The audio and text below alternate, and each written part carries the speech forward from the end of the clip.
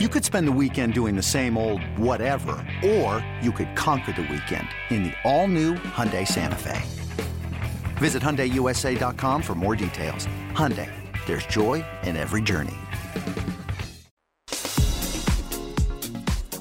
This is A's Cast Live, your comprehensive look at the Oakland Athletics. Drive to deep center field. Going back, Hernandez at the track, right to the wall. Gone! Elvis Andrus! And 29 other MLB clubs. High drive, deep left field.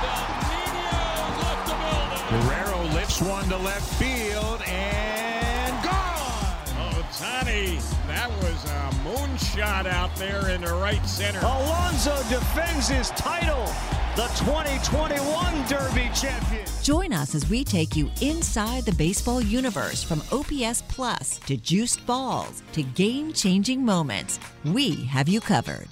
Spend your afternoon with us next from the town, only on A's Cast Live. Here's Chris Townsend. Good afternoon, everybody. Live from the field here at the Oakland Coliseum, Rickey Henderson Field. We're getting you ready for the Athletics and the Kansas City Royals coming your way. What are we, a 6:45 start tonight? 6:40? 6:45 is the Giants, I thought. I think we're 6:40. We 6:40? It's usually what it is. Usually what every game is for us. Doesn't say on the thing. No, it used to be 7:07. Yeah, and then it's been 6:40 for a while. Here, We've had 6:37 games, 6:40 games, 6:45. What are we officially? 6:40. 6:40. All right, A's Total Access will be at 5:40 coming your way tonight as Frankie Montas is going to be taking the ball for your Oakland Athletics. It's going to be a good one, and Frankie going to be up against Daniel Lynch, who hasn't been very good this year. But for Frankie, A's haven't scored a whole lot of runs, and they need to score some runs. Help Frankie out, because, the one thing that's got to be so tough is when you go out there and you throw the ball well and your team doesn't score, you have that feeling that every single time you give up a run or you give up a couple runs, you're done. You've lost the game. And that's just a sickening feeling for a pitching. You don't like for a pitcher, you don't like having that. So hopefully the A's will score some runs. I hate to lead the show off with this, but it is a reality that these two teams have the worst record in baseball, the A's and the Royals, separated by just 1 percentage point. They're both on pace to lose 107 games. The last time the A's lost this many games, 1979, they lost 108. And for the Royals, they have never lost 107 games in a season. The most they have lost is 106. So you're on some record bad pace right now for both these teams, but at some point, hopefully, you can turn it around. Former Athletic John Mabry is going to be here in moments. That's what I was told. So he's going to be here in minutes. We're going to hear from Paul Blackburn. Why? Because yesterday was Paulie Winn Day. Paulie Winn Day. He got that win in Boston as he continues to dominate on the road this year. And right now looking like the A's All-Star. I mean, if you're going to pick an All-Star right now, there's no question you got to go with Paulie Blackburn. 10th in baseball in ERA. We're going to have Jonah Bride on the program. A lot to talk about with him, as he is a fantastic story and a great success story for a lot of people when you start thinking about guys, if you're not going to be a top pick, if you're not going to be in the first round, you're not going to be in a top 10 rounds. Jonah Bride's a guy who was selected in the 23rd round. Most people don't give those guys much of a chance. Jonah Bride has made his way to the big leagues. One of the reasons why, versatility. We're going to talk to him today. It's kind of a TBD with Blackburn and Bride. And then the Mark Kotsay show. The Mark Kotsay show is going to be at 5 o'clock, and we taped with Mark earlier today. I was going to say, Jess has an update on Stephen Piscotty if you want to get it. What, he's running? Not really sure what the update is. I mean, I did see him running, but, Well, we heard yesterday at Fenway Park with Mark Kotsay saying that Stephen Piscotty was now running bases, and that was something that good to hear.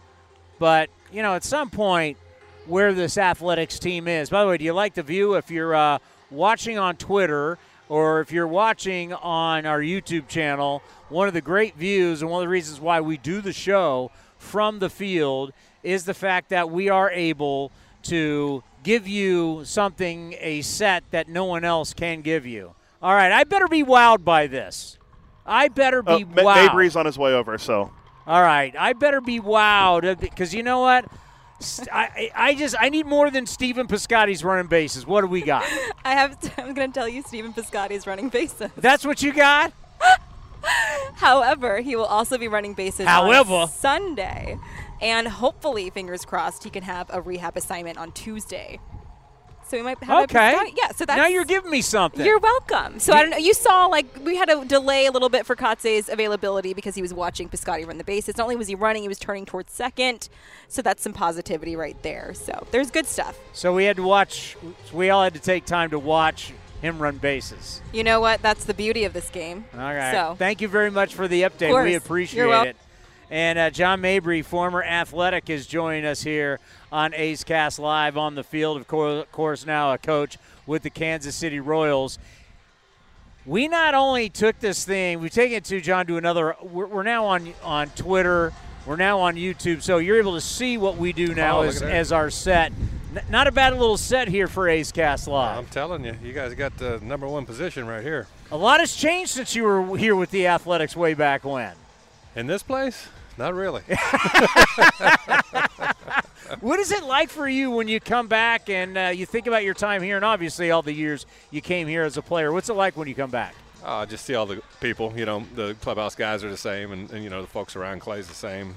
Just seeing people that you saw when you were here and, you know, that kind of stuff. But obviously the team and players are different, but, you know, the guys that are around the team are the same. Well, you think we're in 2022. Look back, 2002, the memory. I mean, we still play it all the time, and, you know, they ended up writing a book about it, made some little movie about it. Yep. When you come here, do you think about that? Do you think about the win streak? Do you think about the team? I think it was a fun summer for sure. Yeah. I didn't start out here. I got traded here from Philadelphia, and, you know, they were all I heard when I came here was how bad they were. And when we got here, from the minute I got here, from that time on, they won. And it was such a fun summer. It was cool. I do think about that. I do think about the guys. Really great group of guys, fun bunch of guys. I always remember coming back late, like we came back late a lot. So they never quit. I remember that. The fans here, it was like a college football atmosphere when they're beating on the drums and blowing the horns and all that good stuff. So it was a great atmosphere to play in. So I remember that. And the streak, going through the streak. Something you don't even do in Little League, you know, and win 20 in a row and that kind of thing. You don't even think about that kind of stuff. But it was a fun summer for sure. You know, that's something we pride ourselves in around here with Oakland for so many years is how the clubhouse has been. And you can't stress enough when you look back, and you can talk about as a player just how we have players even today that they'll leave and they'll contact us and go, man, it's just not the same with other teams. There's always been something special about that rickety old clubhouse. I don't know what it is. It just is what it is. Yeah, they just let guys be guys, you know, and they don't regulate it a whole lot. And you know, you come out here, and I know last year we came here and guys are out playing hacky sacks and you know, and big floppy hats, and they're wearing flip flops out, and you know, they just let you be you, and you know, let the kind of the organic, natural, you know, fun happen, because this game is, you know, hard. It is stressful, but there's a time that you have to let people be people and kind of blow off some steam, and they did that a lot here, and which was fun as a player. It was cool to see, and it was cool to be a part of. So you just got to get guys in their natural atmosphere and let them be them, and you never know what's going to happen. So it was cool. We saw the Atlanta Braves finally lose today. The Chicago Cubs ending their 14-game winning streak. And, you know, you start to hear people who either played for the Indians. I remember the Rockies had their great run at one point. When you're in a streak like that, do you feel unbeatable when you get to the ballpark? What is the feeling like every day? The feeling is it's like continuous. You just, when you go home, you feel like you're right back here, and nothing is eating at you. There's nothing that's, you know, going bad. Everything is going well. Different guys are stepping up every day. a different individual has a big game or a different pitcher comes out and throws a gem, and you just kind of expect that. And, I've played on some teams where you expect the other. And so when you're in a streak like that, it's great to have that kind of expectation when you get to the ballpark that something good is going to happen tonight. And it was amazing how many big hits Miguel Tejada had during that time, especially late in the streak. 100%. Yeah. He was him, Javi, all of them. It's crazy. It's fun to watch. But it was a lot of different guys would come up big late. I mean, obviously Miggy had the lion's share of it because he's the guy. But there was some other guys coming up with big hits as well through that streak that guys that you wouldn't expect. So it was fun to see. And then the record game, you go up big. You got Tim Hudson on the mound. You're thinking this thing's an absolute no-brainer. Yep. And then, of course, the comeback, Hatterberg, and next once again, they're making a movie about it. And it's up for an Oscar. Yeah, it's crazy, isn't it? But, that game, we're playing the Royals, actually, and go up 11-0 with Huddy on the mound, you think that one's over. If you go up 4-0 with Huddy on the mound, you think it's over. So, and I know a lot of it didn't get made about how good those three were, those three starting pitchers. They were really good, and Lido and Harang on the back end of that were really, really good as well. So we felt like we could win if we put up 3 or 4 runs. We felt like we're going to be in a game, and so those guys, when you go up 11 like that, you think it's over. And then to have that thing come back and get tied, and then for Hatterberg to come out and, pinch hit off their closer and win the game, it was crazy. It was a fun night. Making history, no doubt about it. And obviously what we have here tonight is something that's obviously different to the worst records in baseball. What you guys are trying to build in Kansas City, kind of far different than just a pivot that's happened with this organization. On your guys' side, a lot of young players hoping for the future. Here we are mid-June. What do you try and stress as a coach to these players to help them grow, to get them better, because you're looking towards the future? That's it, just experience. They have to get it at this level, at this time, because you just can't tell them unless they experience it. They're not going to go out and face, a guy that's a Cy Young candidate and stuff it, how they attack and what they're trying to do and, how important every play is, how important, turning double plays are, or making the play when it's supposed to, blocking a ball when you're supposed to. It's like winning baseball is tedious. You have to do the little things right all the time. And, when guys are younger, they have a tendency to kind of drift sometimes mentally or they have a tendency not to understand the importance of it, but it's all important at this level. You can't get away with a whole lot to be a winning baseball club. I'm so glad you said that because today we got the combine going on. I like this combine, but, it's just kids getting in the cage, grip it, rip it, how fast you run to first base. It's no different than like what we've seen for all these years in the NFL combine. But what wins baseball games, it's not the sexy, it's not the popular. We can TrackMan this and we can do all that, but it's little things inside an actual game that you have to do. Kind of like what we're seeing at the U.S. Open in golf. It's the little things you have to do to win. Oh, 100%. Like golfers are playing the course, It's like they're going to be a sequence out here that you might have never seen before, a guy that can command both sides of the plate or multiple different pitches or make 2 pitches move the same or different. They don't get to see that every day. And every time the door swings open, somebody's throwing 97 to 100, with some kind of run sync, and everything that they face out here is going to be, high quality every day. And there's no easy ones. You have to slay a giant every day to win in this league. And so, those guys get to see that on a day in day out basis, but they have to experience it.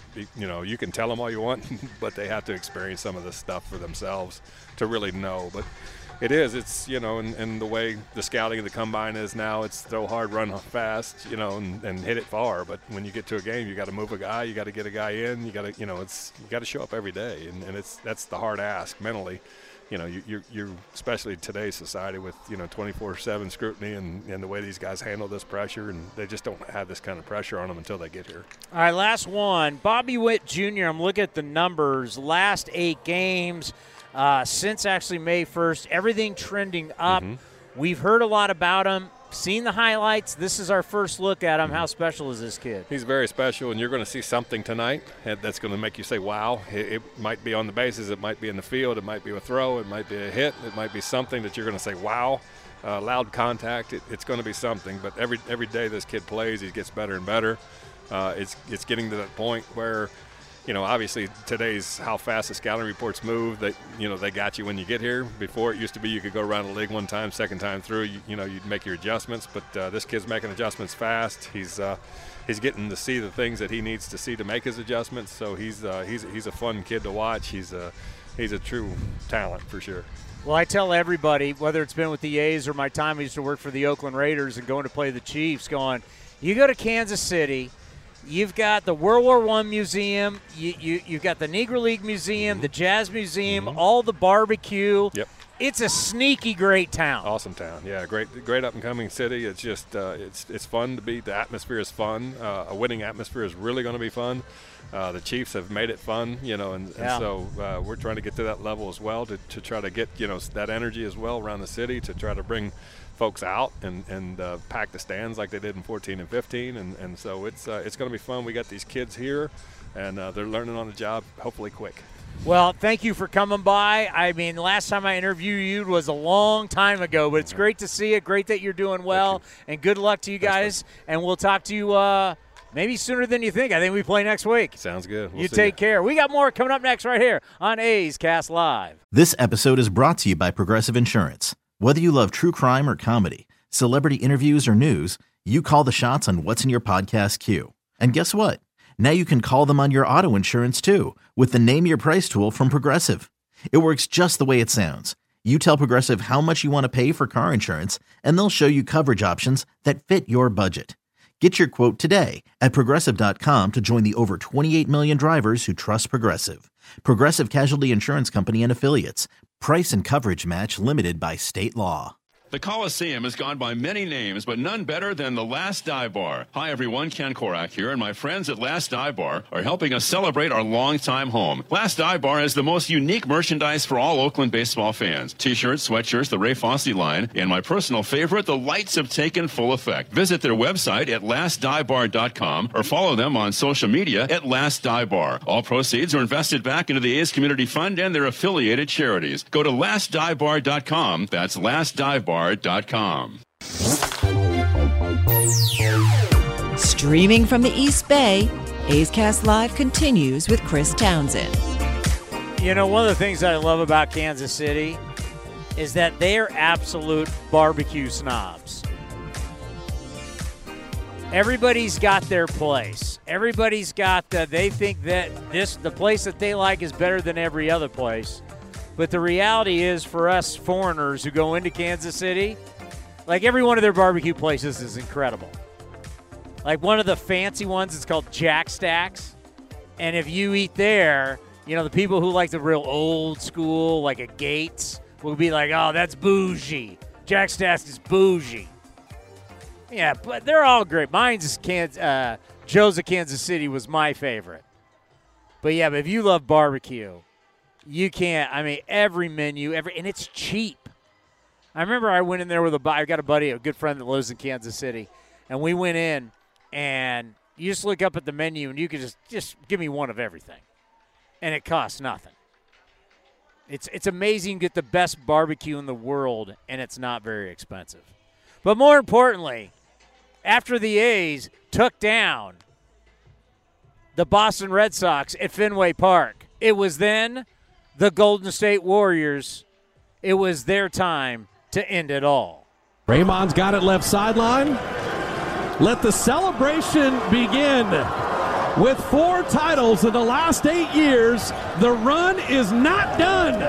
The Golden State Warriors, once again, are NBA champions in 2022. Unbelievable. Oh, that's Bob Fitzgerald filling in for Tim Roy, who had COVID. So Bobby Fitz taking over for Tim Roy the games 5 and 6. Tim got 3 of them. He's had 3. He still gets a ring. He's had 3. He's called. Hey, 3 of the 4 Warriors titles were won on the road. You realize Steve Kerr now has 9 titles? 9 titles. Warriors only second team since the 1985 Lakers to win the NBA title in Boston. Yeah, but back then that meant something. Yeah.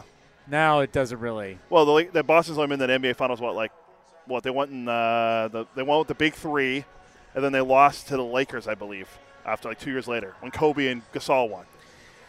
Yeah, back in the 80s when it was Lakers Celtics, that was a big deal. That meant something. Well, congratulations to everybody. We saw some of the personnel 2 days ago. Our good buddy Raymond Ritter, who is second to none, one of the vice presidents for the Golden State Warriors. Double RPR. out at the A's-Red Sox game, and congratulations to the Warriors bringing another title home to the Bay Area. Parade going to be tomorrow? Monday. Wait until Monday? Monday, 11:20 on Market Street. Well, they deserved it. I mean, you look at 4 and 8 years, and, you know, one of those years is the COVID year. So you have to say to yourself, you know, kind of 4 and 7, because the COVID year is kind of tough because obviously they played less games, and they all went to Orlando, and they played it at Walt Disney World. So in a bubble, but no matter what, I mean, the fact that you're looking at a dynasty, and it's pretty incredible. And the fact to think of where the Warriors were, I mean, the Warriors were so bad, and to think that they're now a dynasty is truly incredible. And I got a chance to actually host the pre- and post-game show on the radio for the last 2 Warriors championships. So to be a part of it, know what it's like, it is unreal. And Jonah Bride is with us here on A's Cast Live. I'm Chris Townsend. Jonah Bride, nice to meet you. Talking about the Warriors having a hell of a ride in Boston. How about yourself making your debut? Saw the family there and friends. What was that like? Yeah, it was definitely a really special moment for me. Something I've always dreamed about, and to do it in Fenway, it makes it even more special. And to have my family and my best friends there, it was awesome. So when you roll out there and you're in the lineup, just put the mic a little bit closer. So when you roll out there and you're just tell us what the feeling was like. That, man, I'm in. Not only it's a historic Fenway Park, but your dreams. You've had this dream since you were a kid, and you're playing in the big leagues. What was going through your mind? You know, there was definitely nerves going into it on that flight after I got the call. But when we went out for BP and stuff, I think everything kind of slowed down for me a little bit. And I got a great group of guys around me that were definitely giving me lots of confidence and telling me it's just baseball. I mean, it's hard to just say that, but but definitely throughout the game, just helped me calm my nerves. I had a great time. Hey, you've been around it. It's not a shocker. Yeah. I mean, you're a 23rd round pick. 23rd round picks normally don't get that. Yeah. And I bet when you signed, you didn't think, you were like, hey, I'm done with school. I want to keep playing, see how long. I mean, pretty special, your journey. Just talk about what you thought when you signed, and then to where you are today, talking to me on a big league field. You know, I mean, when I got signed, it was as a senior sign. Yeah, I mean, I wanted an opportunity at that point, but growing up and stuff, just always feeling like I was overlooked, someone telling you can't do something, just makes it that more special. Just getting that opportunity, and just everywhere I go, I want to continue to prove people wrong, and so it's special to be here in Oakland, and I want to do anything I can to help this team win. You know, we joke all the time. I don't like it how we have so many different guys down in the bullpen. We have way too many pitchers, but what that means is less guys on the bench. You took it upon yourself to learn how to catch. Now you're showing versatility. You can play all over the diamond. That helps you and helps you get to the big leagues. Talk about making that change, knowing that the more gloves you have in your bag, the better chance you got. Yeah, I mean, I was approached last year about it by my manager, Bobby Crosby, that the idea had been thrown around a little bit. And so, I mean, I said, yeah, I'm absolutely willing to go to Instructional League, and went to Instructional League and then got the opportunity to play in the Fall League as well and catch a bunch of great guys. Getting to see the different stuff. I mean, it continues to get better and better. So maybe not be catching out here yet, but whenever I can, get the opportunity to go down to the bullpen and continue to catch these guys and try to better my skills back there and get more comfortable. How much catching had you done before that? Yeah, I've never been a catcher. I think when I was 8 or 9 years old, there was one guy that was throwing hard, so I would just go back there and catch him. But that was more of just like rec ball and everyone just out there having a good time. Dude, that's crazy that in pro ball, I'm going to learn how to catch. In pro ball, so that just doesn't happen. Bunch of great people around the A's organization putting that hope in me and just putting that trust, and they've stuck with me. And the same way as like teammates, they're all very supportive of me. They don't expect me to be perfect. It's definitely going to be taking time, but you got to continue to put in the work, and I'm willing to do that. So how does it help you, I don't know, as a hitter, defensively, because when you're a catcher, you're the only one looking out at everybody, and everybody's looking at you. It's a completely different perspective of the game. Has it helped you as a defender? Has it helped you offensively? What has learning catching done for you? I would say in the box, you're definitely thinking more about what the catcher might want to call here. Not that you're always going to be right, but it definitely helps you just get a good perspective of the game. You're locked in on every pitch. So I enjoy that. I mean, it's when you're catching, it's more when I get to the dugout, I'm not really thinking about my next at bat as much as I am just going back out there for the next inning and trying to catch a good game and build a relationship with those pitchers. So yeah, it's completely different, but it's something that I've enjoyed. Okay, so Ed Sprague had this unbelievable quote about you that they aired in or they put on The Athletic, and I'm not sure if you saw it, but he says that you have the ability to use the entire bat. And it's this long quote where he's talking about how you can hit it off the hands, it can be a squibber, it can be in the gap, it can be a home run. I've never heard anybody where they said he can use the entire bat. What does that mean for you? Yeah, I hadn't seen that actually. I mean, I just try to pride myself on going up there and taking a good at bat. That's going to be quality for the team, whether that's move someone over, drive them in, hit a gap. I mean, and I really try not to strike out. So, yeah, I mean, I might not always be right on the barrel, but I've just tended to be able to find holes, and I hope I can continue to do that as well. Well, and just watching you hit, being able to make contact is a big deal these days. It's hard to believe we're even talking about that, but, yeah. So for you being a contact guy, how has the adjustment to velocity when we struggle to make contact, that's something that's been a strength of your game? I think it's just crazy how the game's evolved, even since I've came into pro ball. These guys nowadays are all throwing 95, 98, and they're throwing their slider more than they're throwing their fastball. And so that makes it much more difficult. But, yeah, I mean, when you get a fastball, I mean, that's definitely the one that I want to try to get out there and get a hold of. Were you seeing that because in college? Because we're now watching the College World Series. We're seeing so many guys throwing 97, 98. Yeah. Was that happening when you're in college? I mean, you wouldn't see too much 97, 98, to be honest. And that was I graduated in 2018. I mean, there'd be a couple teams or a couple guys on a team that would maybe run it up there, but majority of the guys probably 92, 95 tops with good stuff, but it's definitely just crazy to see how far this game has come. Yeah, this is something, as people are watching on YouTube and Twitter, that's just crazy, is that, yes, you've got guys throwing close to triple digits, but yet still throw, whether it's cutter, slider, more than they do fastball. As a hitter or a catcher, is that crazy to you? Yeah, I mean, there's definitely times where someone's going to be nasty, and you're going to have to look for one pitch. And, I mean, there's definitely going to be times where you have to tip your cap. I mean, these guys have the best stuff in the world, and they're here for a reason. And so it's a grind every single at-bat, and you got to take pride in it and, yeah, continue to do that. Now, you wore one off the chest, and it broke the chain. How's the chain? The chain is actually broke, yeah. So I'm going to have to go get a new one. Yeah, because it was hit pretty hard, and you wore it. It was great. Yeah. But then all of a sudden when they saw the chain, I'm like, wow, it was hit so hard it broke the chain. Yeah, I actually didn't notice that at the time. And then I was just walking back over to the third base and looked down, and I just see it hanging down. And, yeah, see his chain. Yeah, we had Mark Kotsay on earlier today, and he talked about that tough throw you had at Fenway Park. But he said, when he came out to talk to the pitcher, he said to you, hey, next one's coming to you. What did that mean to you to have the skipper have your back? Yeah, I've talked about it a lot with guys around the clubhouse, and then even family, friends when we talk about it. Just to have that hope and give a guy confidence. Obviously, that was tough for me to make that bad throw, and the game going the way it was. I mean, that's all that was on my mind. Like, I didn't want to be the reason that we lost that game, and so winning that game was huge.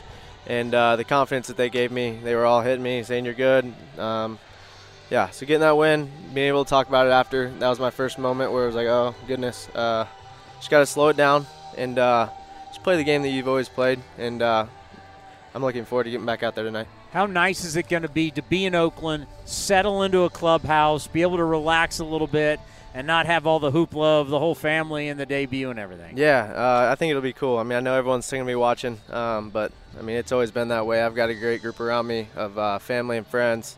People are always there for me. yeah, it's going to be great to play here at this stadium and in front of the fans and get settled in, like you said.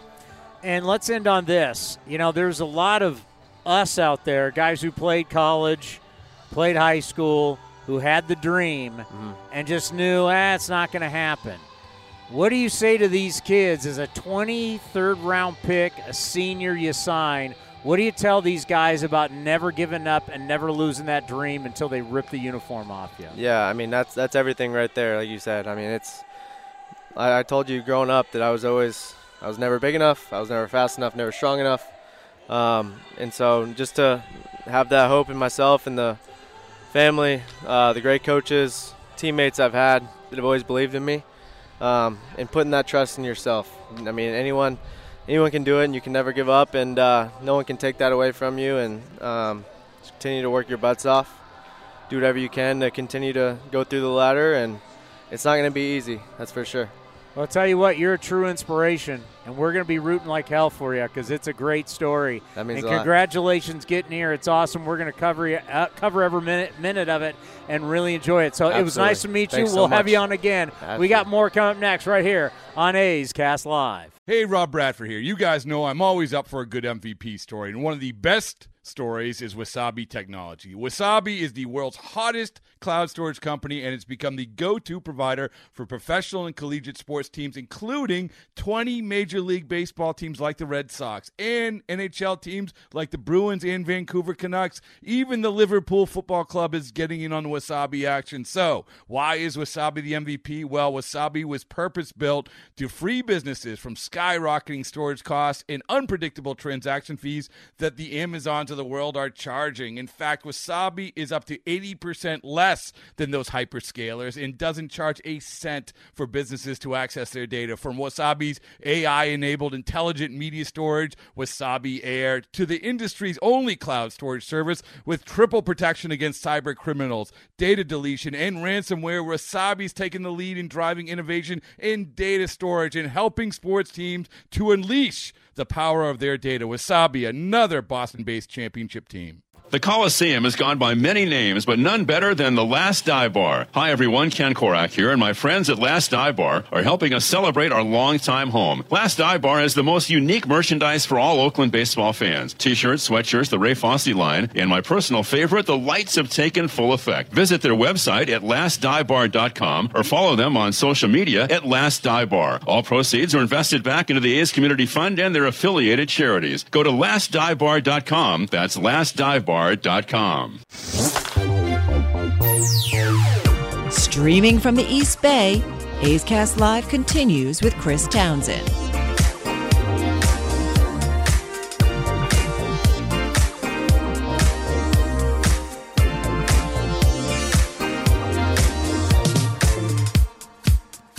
Well, we have a new nickname for him. I don't think we've told Mr. Blackburn about his new nickname, have we? I don't think we've seen him since I mean, then. You can have it. You can sell T-shirts, but when you pitch, we call it Paulie Win Day. I have not heard that, no, but I like it. I mean, that's the goal every day. So that's so why my not? gift to you, Paulie Win Day. Thank you. You can write that to a bobblehead, to T-shirts, whatever you want to do. It is great to have you on the program. Another fantastic outing yesterday, and. You look great on the mound. Just talk about the confidence you have because we can see it. Yeah, it's a lot easier to gain confidence when things are going your way and you're pitching well. But I just feel like no matter who's in the box, I'm going to get you out. Like that's kind of where I am right now, just like mentally. Like I believe my stuff. I believe every single pitch I throw. I'm 100% behind every pitch I throw mentally and yeah, it's been working out that way. Isn't it amazing conviction? It's like you can have the greatest stuff in the world, but if you don't believe in it, especially in pressure situations, it doesn't matter. And you may not have the best stuff in the world, but if you believe in it, it works. Yeah, no, it does. And it's funny, I feel like a lot of times you hear when people have big accomplishments, you hear them it's all about belief. Like if you believe, you believe, and you hear that and you're like, okay, but a little more goes into it. But as soon as you do start kind of believing, it makes everything else in your body believe too. And like, to me, that's just kind of where I've been this year. Like, I just feel like anytime and any pitch I throw, you're not going to hit it. Okay, before we get into the mental side, let's go physical side. Take us through difference in whether – we've heard a lot of different things. You know, when you have a good season, a lot of people start talking about a lot of different things. So how much did you change grip, curveball, slider, cutter? Just physically, what are changes or maybe tweaks that you've done? Yeah, so one of the biggest tweak I think this year for me that's helped me, Sam – one of our analytical people, she, on my four seam in spring and honestly through my whole career, I guess my wrist wasn't neutral. My wrist was pointed up, and I was cutting my four seam a lot. I wasn't staying behind it. And, you know, we talked in spring training, and she told me to, you know, she told me my wrist is pointed up. You need to have it more neutral to stay behind the ball, create better life. And so I worked on that. This was towards the end of spring training. Worked on that. The last couple days about keeping my wrist neutral, and it's helped my four seam a lot this year. I've never thrown as many four seams as I had this year. Did you feel it like when she told you? Did you have that feeling? You go, okay. Yeah. So essentially we're throwing bullpens. You know, they have an iPad and they have, you know, your horizontal break, your vertical break, all this stuff. They have like your wrist position, and I was looking at it, and there was like 4 or 5 pitches where my wrist position was straight at 12, and everything else was in between like 1.5 and 2. And so I was like, those are my four seams? And she was like, yes, like that's why you're cutting them. And I thought I was under the ball, so in my head I was trying to correct something, but I was going the opposite way. So essentially I was hurting myself going this way instead of allowing myself to be more neutral with it and more loose. It makes sense. It's like, even though your feels and the reality of what's going on don't always work together. Yeah. It's when they both come together, when you're feeling it, you know what's going on, and the science and the feelings together, but sometimes your feeling and the science are two opposite things. Talk about the breaking balls. Honestly, I haven't really changed much on my curveball. If anything, I've probably gripped it a little harder this year. You know, I have been working with like a slider. It's a big sweepy slider. It's kind of like my curveball. I throw it maybe 4 or 5 times an outing. Just to give hitters a different look. That way, like they have to be conscious of my curveball that's more like top to bottom, my slider that is like more sweepy. So it's just more of like a different look for them. But as far as like grip goes, all my grips really the same. Like a lot of it's just been mentality for me with my curveball. And now obviously, like I said, seeing results with it like gives you a little more confidence with it, gives you just a little more conviction behind it. But a lot of the stuff that I've done has been more mentality-wise. One of my favorite things, we're going to start dealing with StatCast, cutter versus just it's a natural cut. What is it for you? Mine's a cutter. Okay. Mine's a cutter. It's probably more slider-ish if you talk to the analytical department. See, this is what I love is because StatCast is going to say he throws cutter this many times, slider bit, and then you talk to someone, they go, well, I really don't throw that. Mine essentially is a cutter and a slider. If I go up with it, when I go up and into lefties, you're going to get more of a horizontal. I'm not going to get which would like be the vertical depth. Yeah, and that's going to be the cutter. Now, when I go down and away to righties with it, it's going to have a little bit of slide to it, and so that's just how it comes out. Like I'm thinking fastball the whole time, but once I start thinking like, oh, I want it to cut when I'm going down to a righty, that's when I get messed up. And like, you know, whether it's a cutter, whether it's a slider, I mean, whatever they want to call it, they can call it. But in my head, I call it a cutter because that's what helps me think fastball with it. And then the action on it is the action. So I don't want you to come out of games, and you don't need to say anything. Don't want to get you in trouble. But there's like when Kotsay comes out to get you, I go, no, leave him in. Let him keep going. And I know you want to go deep into games. But how do you prepare to get through a lineup once, twice, a third time, and to always keep them on their toes? Yeah, so we'll use yesterday, for instance. Like I faced Boston 2 weeks ago. And my game plan going into Boston, from the results base, like, they were on a lot of my stuff. And, like, granted, like, I didn't have my best cutter that day, and that's one thing that I knew going into that start yesterday. And that's a weapon that I kind of had in my back pocket where they haven't seen my best cutter that I had. And yesterday I had a pretty good one. And just being able to kind of take a step back and reevaluate the game from a clear mindset where it's like, okay, like what did I do that gave me success during this game with Boston here? What did I do well? Okay, like this is what I did. What did they do well against me? And now you start, it's kind of like a pros and cons list, right? Okay, this is what worked for me. This is what they were on. So now how can we incorporate what worked for me into a new game plan while still being able to use certain pitches that didn't work well for me, if that makes sense, where it's like maybe it's a sequencing thing. Maybe it's like, you know, maybe we're getting too predictable out there. Like just being able to kind of break down like that and look at an outing instead of it being like, oh, bad outing or a good outing. Like being able to honestly like sit down and think about your outing and realize that, you know, every outing you're going to have good pitches, every outing you have bad pitches. Like whether those bad pitches beat you, who knows? You know, but good pitches can beat you sometimes. But for me, it's just being able to see what worked against the team and what didn't work and why did that not work. Because it's not like your pitches are good. Like your pitches work, you know, but it's like, you know, like I said, was I too predictable? Did I set it up correctly? Or like what did I do the same exact sequence to that guy as I did the guy on deck and the guy on deck beat me? You know, just things like that where like it's so much game inside of a game, and I feel like in the past I would get so wrapped up in like, oh, like I went out there and gave up 5 runs, bad outing, you know, and it's like, yeah, you don't want to sit there and think or dwell on bad outings, but there are positives in every single outing that you have. Whether it's you go out and get 2 outs and you give up 8 runs, you'll still find a positive in that. You probably don't want to think about it, but there are positives at every single outing that I feel like a lot of people get away from when there's bad results there, if that makes sense. Yeah, no, I mean, you got to have positivity, because in this game you can find a whole lot of negative and it can drown you, and it's tough to get out of that mindset. And that's where I want to get into the mental side. I think about when we talked to you down at spring training, Ho-Ho Cam, and this was about you making the ball club and excited and you're healthy, which was great for you, to where we are today where you're going out to win. You're going out to win games against elite teams and elite lineups. Talk about the mentality of where you were in Arizona to where you are now. So coming into spring training, like I didn't have any options left. Like it was make or break. Like either I make the team or I'll get DFA'd again, and who knows what happens from there. But I tried not to think of it like that.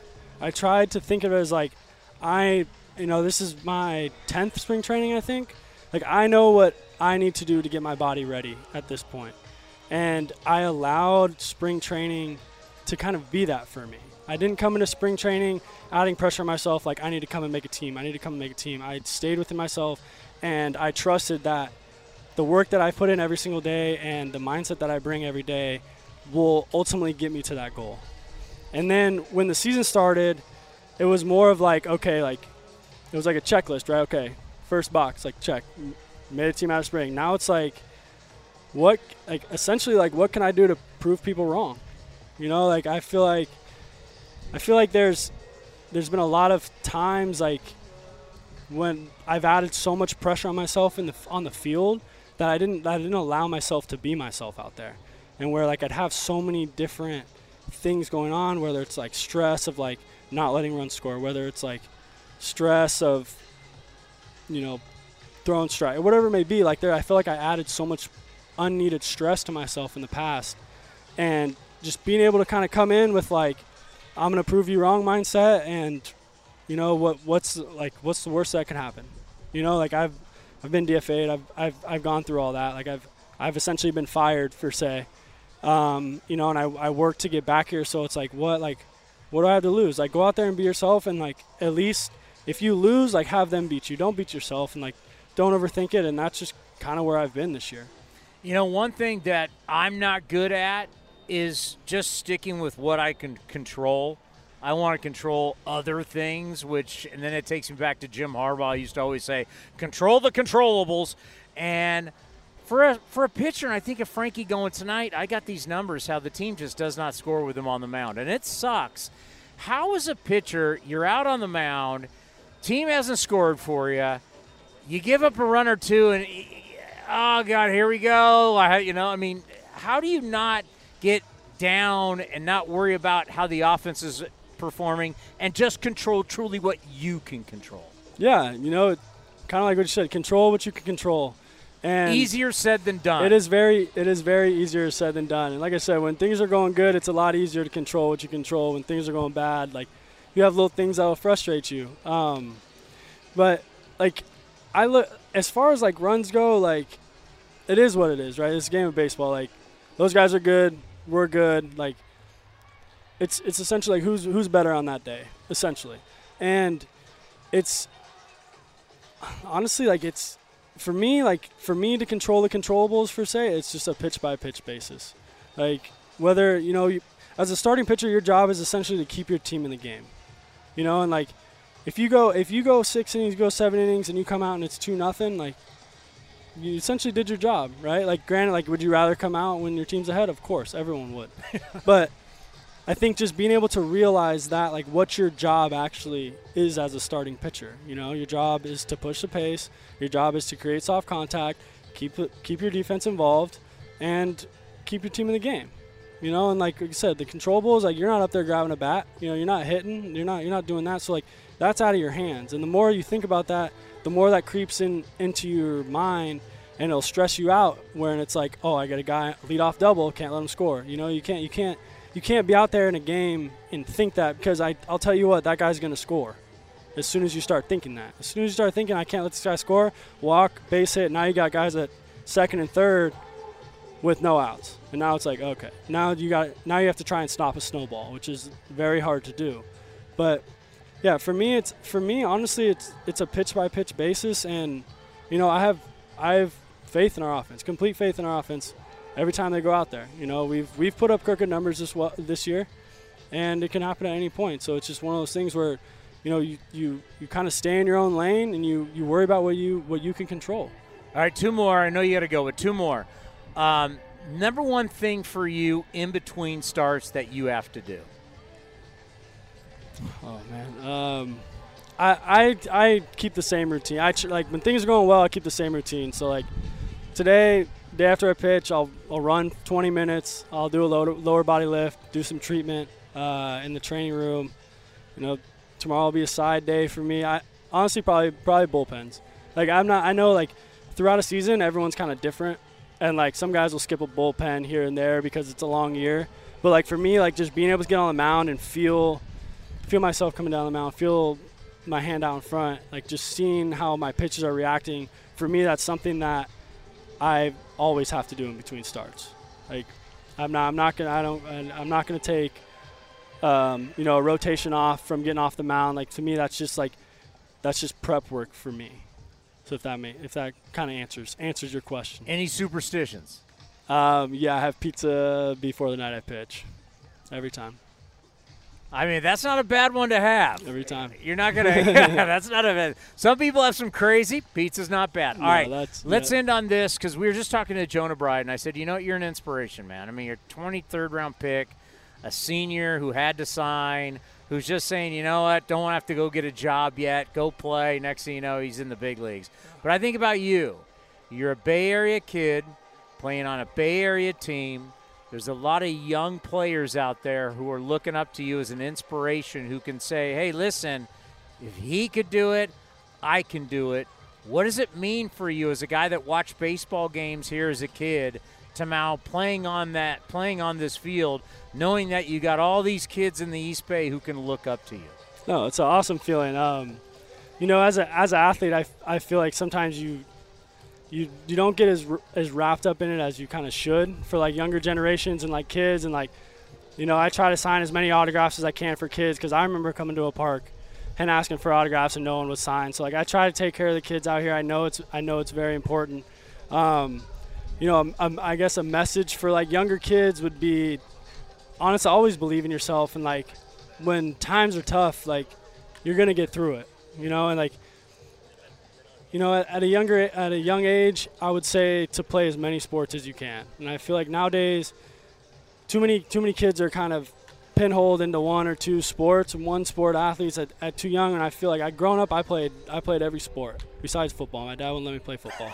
But I played every sport, and I just feel like it helps with your body awareness. It helps with, learning how to work as a team. It helps just being able to build a group together. Even that, maybe 6 or 7 years old, that's not really that kid's goal, but like later on in life you'll realize that like those team atmospheres, it's what helps you get along with people just in life, like being able to connect with someone or whatnot. Like, but yeah, to me it's honestly just always believe in yourself no matter what you do. Dreams do come true. What do you have to have on that pizza, by the way? Pepperoni and pineapple. All right. I was going to ask you, Cody, what are yours? I'm an all meat guy. I go the meat lovers. What do you got to have on your pizza? Sometimes I don't mind pineapple. Buffalo chicken's fine. Buffalo or barbecue chicken. I can't do black olives. Yeah, no, that's people like anchovies. Not for me. No anchovies. I can do olives though. I can do olives. Not like strict olives. I'll do like a combination. Yeah. I won't go like just regular olives, but I don't mind olives on pizza. The controversial one is pineapple. Do you like that? Yes or no? Yeah, he said it. Yeah. Okay, all right. That's all that matters. Pepperoni and pineapple. There you go, because a lot of people get on me for liking pineapple on my pizza. I know, but then people try it and they're like, yeah, this is actually pretty good. It's pretty good, right? Yeah. What do you do on the road? I order it. Is there do you like search out spots? So this started honestly, it started when I was in Myrtle Beach, so 2015. And I had a terrible first half. And one night we were on the road, long bus trip, got in late, and I ordered a Domino's pizza, and I ordered pepperoni and pineapple. And I went out there, and I went like 7 innings, gave up like a hit or two. And I'm like, man, we're rolling with this. The streak is born. And then I did it again, and I had a good outing. Did it again, and then it just kind of stuck with me. So, like, it started off as Domino's, and, like, it's just kind of turned into whatever I can find on DoorDash or, like, local pizza spot by the hotel on the road. Like, it's just kind of turned into that, but it's always pizza the day before I pitch. You know what it is? It's time for us to get a pizza sponsor for Paulie Winde. That's my new mission. I'll be bringing you some business. All right. Hey, great stuff as always. We appreciate it. Thank you very much for having me. The manager, Mark Kotsay, next right here on A's Cast Live. When you need mealtime inspiration, it's worth shopping Kroger, where you'll find over 30,000 mouth-watering choices that excite your inner foodie. And no matter what tasty choice you make, you'll enjoy our everyday low prices, plus extra ways to save, like digital coupons worth over $600 each week. You can also save up to $1 off per gallon at the pump with fuel points. More savings and more inspiring flavors make shopping Kroger worth it every time. Kroger, fresh for everyone. Fuel restrictions apply. The Coliseum has gone by many names, but none better than the Last Dive Bar. Hi, everyone. Ken Korak here, and my friends at Last Dive Bar are helping us celebrate our longtime home. Last Dive Bar has the most unique merchandise for all Oakland baseball fans. T-shirts, sweatshirts, the Ray Fosse line, and my personal favorite, the lights have taken full effect. Visit their website at lastdivebar.com or follow them on social media at Last Dive Bar. All proceeds are invested back into the A's Community Fund and their affiliated charities. Go to lastdivebar.com. That's lastdivebar.com. A's Cast Live continues from the town. Here's Chris Townsend. Dun, dun, dun, dun, dun, dun, dun. You know, one guy I want to really highlight is Christian Bethancourt. Right now, Christian Bethancourt is, he's playing fantastic. His June, he's hitting .333. He's got 4 dingers, but I want to say he has 4 doubles too. Correct, he does. I didn't put that on there. Doubles don't matter to you? I know, but I would say for the sake of space, but that thing's 12 pages long. So Cody didn't have enough space in the playbook here to get it all in, for God's sakes. So he's hitting .333, 4 jacks, 4 doubles, 9 RBI. He's got an OPS of 1,107. I thought the most impressive thing that we saw yesterday was how he came out of home plate and showed the athletic ability and hosed the runner at second.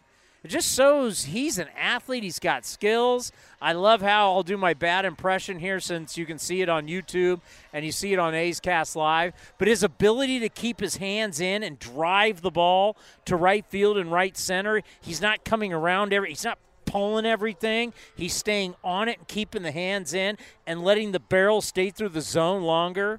Does that make sense on YouTube and A's Cast Live?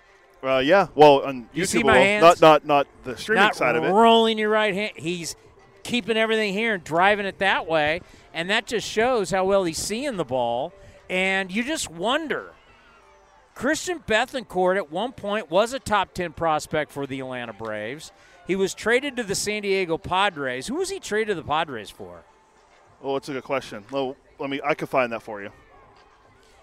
And I don't know why it didn't work out. I mean, obviously he wasn't hitting all that great, so they tried to turn him into a pitcher because we've seen he's got an absolute rocket of an arm.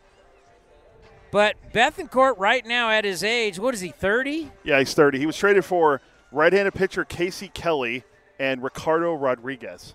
Who? Who? I heard of Casey Kelly. Sounds like Oakland A's already. Well, I don't. Sounds like an Oakland A already. Thank you, Billy Beane. Brad Pitt. Do it again, was he? Sounds like an Oakland A already. Sounds like an Oakland A already. Well, I'm just going to say, in a year discovery, as we like to call it on the A's Clubhouse Show, 833-625-2278 is the phone number. I want to see him more. And I don't care right now how it works. First base, catcher, DH. What's he DHing tonight? I think so. I know the lineups up, but I don't remember. I know. I said the lineup came up on my phone while we were doing one of these interviews. But I'll have it here in a second. He is DHing tonight. I want to see him hit. Batting third. He costs nothing. Sounds like an Oakland A already. He's getting hot. He's finding himself right now. So, you know what?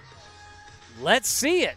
And let's see it on an everyday basis. Unless you got a young prospect you got to take a look at that point, that takes precedent. The future but right now, I want to see Bethancourt. I got to see it. There's one other thing we're forgetting to mention about him. He throws 94 to 95, and he has a 0 ERA on the year. I will ask, coming up here in 4 minutes, I am going to ask the manager, Mark Kotsay, does he have his own version of Shohei Ohtani on the club? Could he very well might. I remember the Padres tried to make him a reliever, and that's why he was out of baseball for a couple of years and hasn't hit it until a couple weeks ago. Didn't hit a home run since 2016, but it's because they tried to make him a reliever. That didn't really work out for A.J. Preller and the Padres. Whatever has happened in the past, it's the past. Yeah. There's a reason why in your car the front windshield is bigger than the rear view mirror. Why? Because the rear view mirror is looking in the past, baby. We're going forward, and all I know is right now Christian Bethancourt's ripping the hell out of the ball. He is, and it's a great sight to see because we're not seeing a lot of, how can I put it, power in the lineup right now. So seeing him be able to drive the ball, the doubles, the home runs, the last 11 games. His month of June has been incredible, as you mentioned. I mean, I can't really say I'm seeing a lot of guys do that anywhere else. I'm just talking about in baseball. I mean, okay, Mike Trout had 2 home runs last night, but still, that's Mike Trout. What Bethancourt's doing at 30, getting his chance, it just shows you this is what the organization does. They find these guys, and they give them a shot, and they flourish. Paul Blackburn's another one. He wasn't a guy drafted by the A's. He was a guy that was traded for. Cole Irvin, same thing, traded for cash essentially. Look how well he's pitched for the A's. So it's a great story, and hopefully he continues to keep playing well, and we'll see him all the way through the end of the October 5th. And he's back next year. I know he's going to be 31. But I totally forgot about it. Did you hear what happened with the commissioner? What happens Monday? No. You didn't hear? You're going to be upset. We're taking the shifts away already? 13 pitchers, that's it. So it's confirmed? It's confirmed. Only 13 pitchers. You're losing a guy. No more lockout. No more COVID. We're down to 13. Dave Stewart was telling me yesterday they only needed 10, but now you're down to 13. Who's the odd man out then? I don't know. But on Monday, does it matter? Can we get into the bigger news? It's not A's related, but it's AL West related. You're trying to tell me there's bigger news than going down to 13 pitchers, and we can promote now more position players pitching? We could talk about this because we always say, well, a lot of our fans and people, fans that we know complain about how no one's ever re-signed and given a big deal. How about that Anthony Rendon contract? How's that working out for Anaheim? Well, is he getting ready for the All-Star game in L.A.? Just going up Dodger Stadium? He'd have to go up 101 to get the Whoa, you're from Southern California. The 101? Thank you. Anthony Rendon will miss the 5 to the 101? Yeah, I believe is how you get the Dodgers. To Chavez Ravine? Yeah, to the Chavez Ravine. He's going to miss the rest of the season after undergoing surgery on his right wrist. In 3 years, we went over this the other day, but in 3 years, Rendon is hitting .252 with 20 homers in 155 games. He has $154 million and 4 years left on that contract. But let me guess. He's probably made in these 3 years. Well, no, because of COVID, they didn't get paid. It was prorated, yeah. I thought they prorated. What's he make, like 32 or something like that? That's kind. I think he's making 36.5 this year, 38 in the next 3 years. So think about this. The guy's been paid like $100 million and has not played. Think about it this way. If they want to re-sign Shohei Ohtani, which is the big thing now. Weren't these guys complaining during the lockout that they don't make enough money? He's been paid $100 million to not play. Think about it this way. And Strasburg. Yeah, how's that working out? Strasburg's going to get $245 same as million Rendon. They got the same deal. To never pitch. Yeah, he's on the IL again. And these guys are complaining they don't make enough. They're not getting enough of the pie.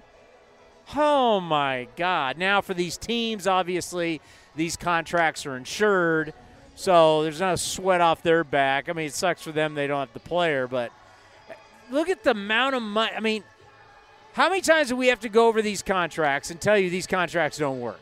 They just don't. The majority of them, was it 90%, 85%?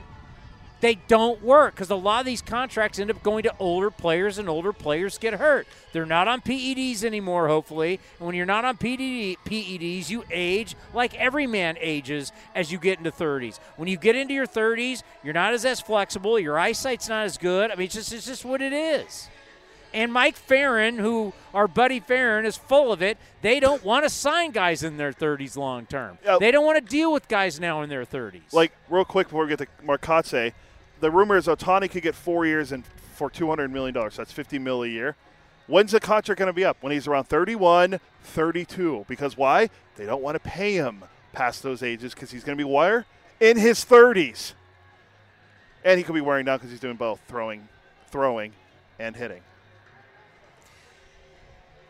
Will Ohtani be, and this is out of left field before we get to Marcotte, will Ohtani be this guy that gets into the Hall of Fame because of his greatness and not because of volume and numbers? Yes. Kind of like a Sandy Koufax type. I think, how can I put this? Premature Hall of Fame talk. Oh, this is cart before the horse, but this is talk. This is a talk show, and that's what we do. I think we bring up ideas that are maybe ridiculous. I think he gets in because of the greatness, not because of the longevity and the bandwidth of what he's done. Because he's never going to get enough of bats. He's never going to get enough appearances to amass any crazy numbers. Unless he decides to be a closer in a few years and goes the Eck route and wins a bunch of games. And Smoltz route. Yeah, and then starts saving a bunch of games. See, the thing is, though, with Eck, you got to remember he won 100 games as a starter. It was well over 100, and then he saved 300 plus, right? Yeah. Smoltz was like 200 wins and 200 saves or something like that. See, I don't think the volume will be there for Ohtani. Like, his greatness will just have to be like, hey, we watched him. His analytics are incredible, but you just don't have volume of at-bats or appearances, but this guy's greatness deserves to have a plaque. He hits the ball hard, though. Great exit velo in a swing. Guess what? He hits the ball hard, and guess what? It doesn't always get caught. We got guys that supposedly hit the ball really hard. I mean, really hard. We got guys that just smoke the ball. All right, we're trying to say positive. Let's get to Kotze. I forgot. We're positive today. Frankie Montas on the mound. Earlier today, we caught up. It's Friday, right? So earlier today, we caught up with the skipper. He was getting up early this morning to join us here on A's Cast Live after the long flight home from Boston. Time now for the Mark Kotsay Show, brought to you by Nest Bedding. Check out their locations in the Bay Area, or you go online, nestbedding.com, for all your bedding needs, your mattress, your sheets, your pillows, you name it. And when you go into their store or you go online, use the coupon code Oakland, and you get 10% off your entire order. That's nestbedding.com. Well, I got to tell you, thank you for getting up early. I know it was a long flight back from Boston. We truly appreciate it. Yeah, we did. We traveled last night, and one of the longer hauls back. But, it was on the heels of a win yesterday, and so we did get a great feeling throughout that 6-hour and 10-minute flight. Thinking about your career and your players now, it is not easy to spend all this time on the opposite coast of the country, then get on a plane, fly all the way back home. You don't get home till late, and then now your body has to adjust. You got to get up and now play again. What is the key, not only physically, but mentally being able to get up for the next game back home in the West time zone? Yeah, most of us are used to this grind, but we do have quite a few younger players. I think we've tallied 21 rookies to this point this far in the year. So they're making adjustments, but, and part of their process is they're excited about getting to the field. They're excited about their opportunities. Us older guys and well-traveled, have a little bit more of the baggage to carry with us. But we're in the middle of the season. We've been on the East Coast 2 times at least, I think, and we're used to the grind. We're used to the processes. We'll get in a little bit later today and set a routine up just to get our bodies going and be prepared for tonight's game. Well, before we start talking about your team, we got to talk about Kots the Greek. As you predicted, the Warriors would win in Game 6, and that's exactly what they did in Boston. And I don't know if you guys got to see any of the game, if you were on the tarmac at the time, but you predicted it, and it came true.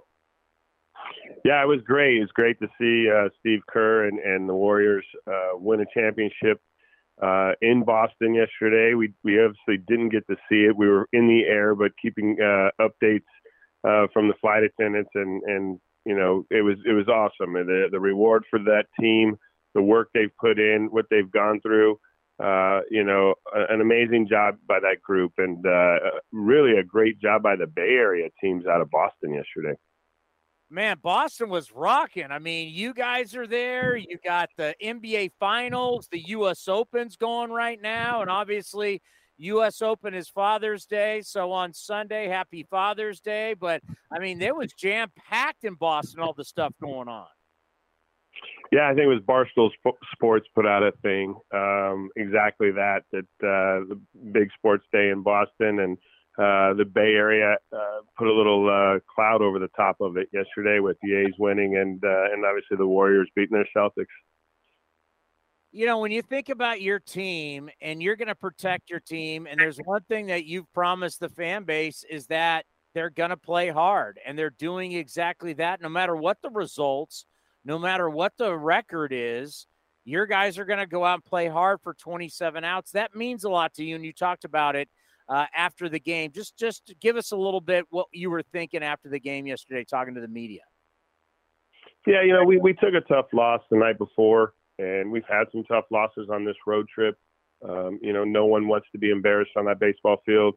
And, my message to the group has always been, the only time I'm going to ever lose my mind or on you guys is if you don't show up and fight. You don't show up with energy and play this game the way it should be played. And I've to this point, through these losses, have never felt that lack of energy. I've never felt the fight. Yes, there's been games where we haven't had an opportunity to get a winning run or a tying run to the plate. Those are never easy to swallow. Those are actually harder losses than the one-run losses that we've experienced this season. So for me, when and if anyone questions whether I feel there's a fight or that my group isn't playing with that passion, I'll defend that group. And you saw that yesterday. I believe in these guys. I believe in their energy. I believe in their fight.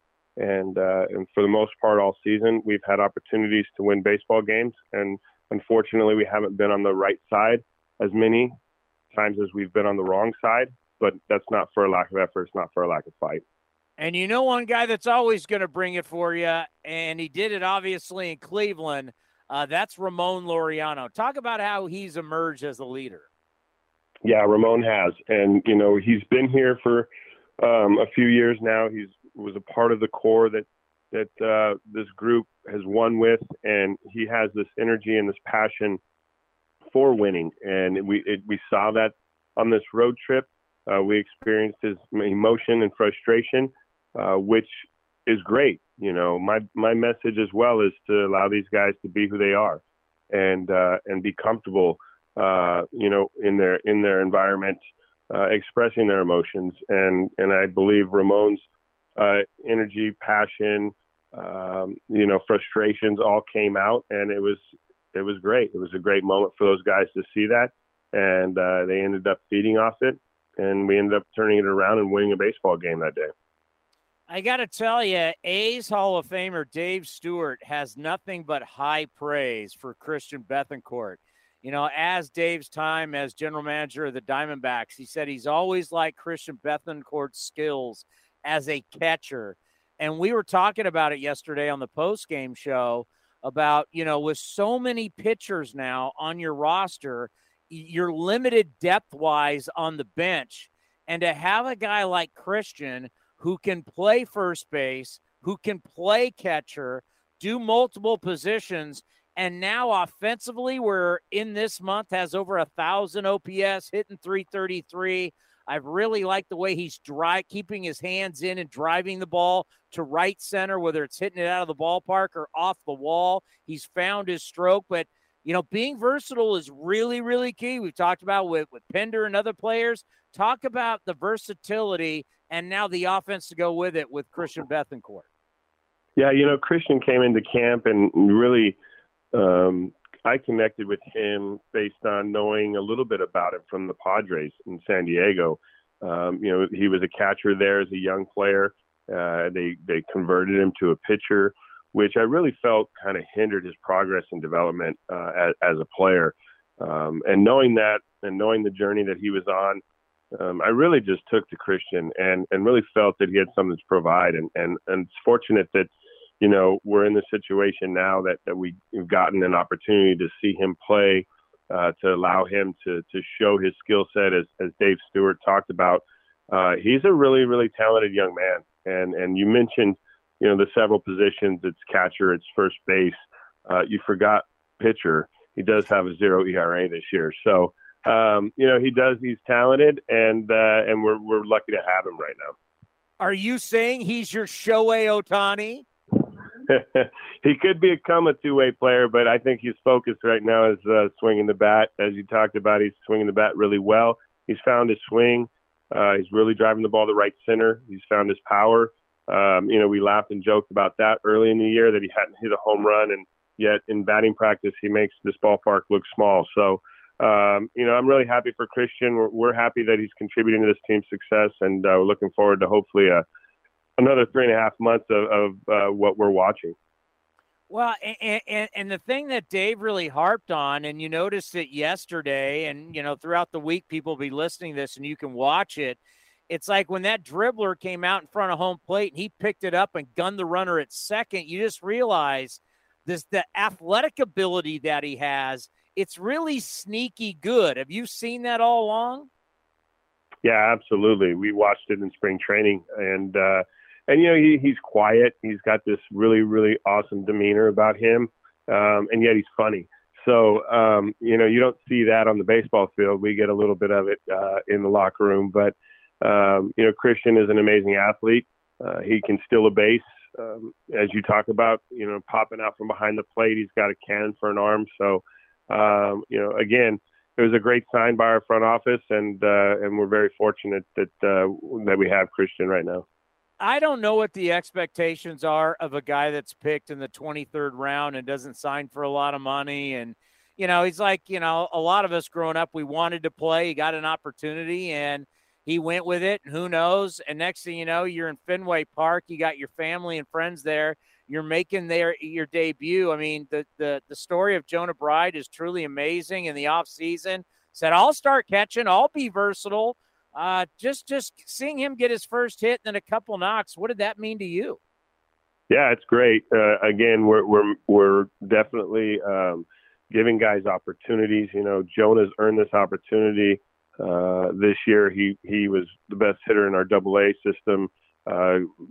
Moved up to AAA, continued to hit, and found himself in the big leagues with an opportunity to play third base and second base and be in the lineup every day. And he's captured it. Yesterday, he had his, I hope I can say this word on this show, but the moment there late in the game at third base, throwing a ball away. When I went out to the mound to make the pitching change, I grabbed him. I said, hey, the next ball's coming to you. You're going to make the next play. And sure enough, it was a ground ball to third, and he made the next play. So it's fun to watch these kids get this opportunity, have success, get their first hit in the big leagues, and be able to congratulate them and be a part of this club's progress right now. And then now you're coming back home. What is the tone? What needs to happen to kind of get you guys back on track here, back at the Coliseum? Well, Tony, I think, playing at home, we need to get the monkey off the back and get a win here. It's been tough at home. We've got a series in front of us that we're looking at, going out and trying to win this series against Kansas City and build some momentum here at home. And I got to tell you, your pitching at times still pretty good. I mean, what can you say? We call him Paulie Winday, Paulie Blackburn, a road warrior. Man, the year he is having, when you sit back, what a blessing he's been for your staff. Yeah, he really has. Paul's done an amazing job for this staff and leading and going out every fifth day and giving us an opportunity to win each and every start. His journey's been great to be a part of. All of us A's fans know his journey through watching his ups and downs over the last few seasons with our club. Getting a spot start and not having success and going back to the minor leagues and going through that grind. And, that's a difficult process for guys. But yet Paul stayed focused. He was determined to get here and have success. And we're watching it right now. And let's end on this. You got Frankie going tonight. And Frankie has thrown the ball really well this year. It's one of those rare times where you say, just throw out the numbers. What is the key for the mindset for Frankie to keep telling him you're throwing the ball great, even though we're not scoring a lot of runs from you, but just keep doing what you're doing? Yeah, well, the smile that he had on his face after his last start when our offense came back and gave him a win, scoring some runs late, was all we needed to say. He knows his job. He knows to go out and put up zeros. Our offense knows, we just need to get some runs for him tonight and give him an opportunity to pitch deep in this game and go out and get a W. Hey, once again, we appreciate you getting up after a long flight. Happy Father's Day to you. Enjoy it with the kids. I'm sure they're going to be here in Oakland and have a good homestand. Thanks, Tony. Appreciate it, buddy. And that's the skipper of your Oakland Athletics, Mark Kotsay. That's it today for A's Cast Live. We want to thank John Mabry, fellow PSAC legend. Yes, that's the Pennsylvania State Athletic Conference, same school as myself and Lou Trevino. We want to thank Jonah Bride, Paul Blackburn, and the skipper, Mark Kotsay. Coming up in about 13 minutes will be Chris Townsend with A's Total Access. Until then, enjoy the rest of your day, and Chris will talk to you in about 13 minutes. Have a great weekend, everyone. The Coliseum has gone by many names, but none better than the Last Dive Bar. Hi, everyone. Ken Korak here, and my friends at Last Dive Bar are helping us celebrate our longtime home. Last Dive Bar has the most unique merchandise for all Oakland baseball fans. T-shirts, sweatshirts, the Ray Fosse line, and my personal favorite, the lights have taken full effect. Visit their website at lastdivebar.com or follow them on social media at Last Dive Bar. All proceeds are invested back into the A's Community Fund and their affiliated charities. Go to lastdivebar.com. That's lastdivebar.com. This has been a presentation of the Oakland Athletics.